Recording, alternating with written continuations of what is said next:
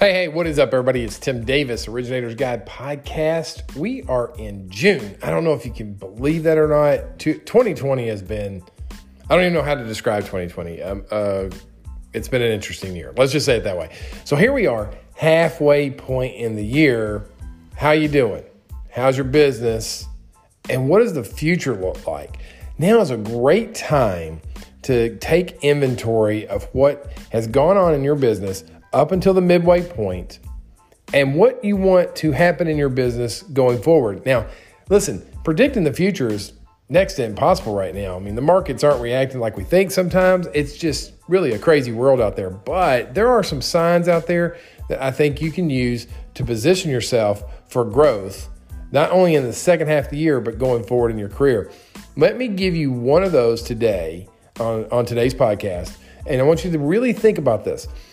Over the next decade, it's estimated that over 44 million, almost 45 million people will turn 34 years old. And what's interesting about that is 34 years old is the median age of a first-time home buyer in today's marketplace. So think about this for a second. We've got a decade of an enormous population of people turning 34 years old. How can you use that information to position yourself correctly in the marketplace? Well, first-time home buyers, they need education, they need help. And we live in a world where creating content, things like this podcast or videos or books, all that kind of stuff is right there at your fingertips.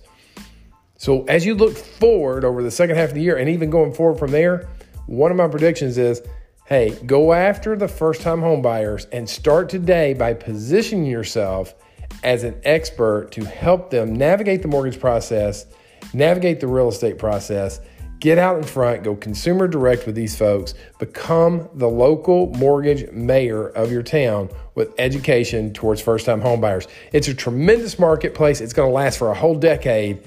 Start today by thinking about your content marketing strategy towards first-time home buyers going forward. Guys, have an awesome start to the week. Second half looks to be a strong year. So let's go get after it. I'll keep bringing you tips on the podcast. Keep listening, keep tuning in, and I will talk to you guys real soon. See you. Bye.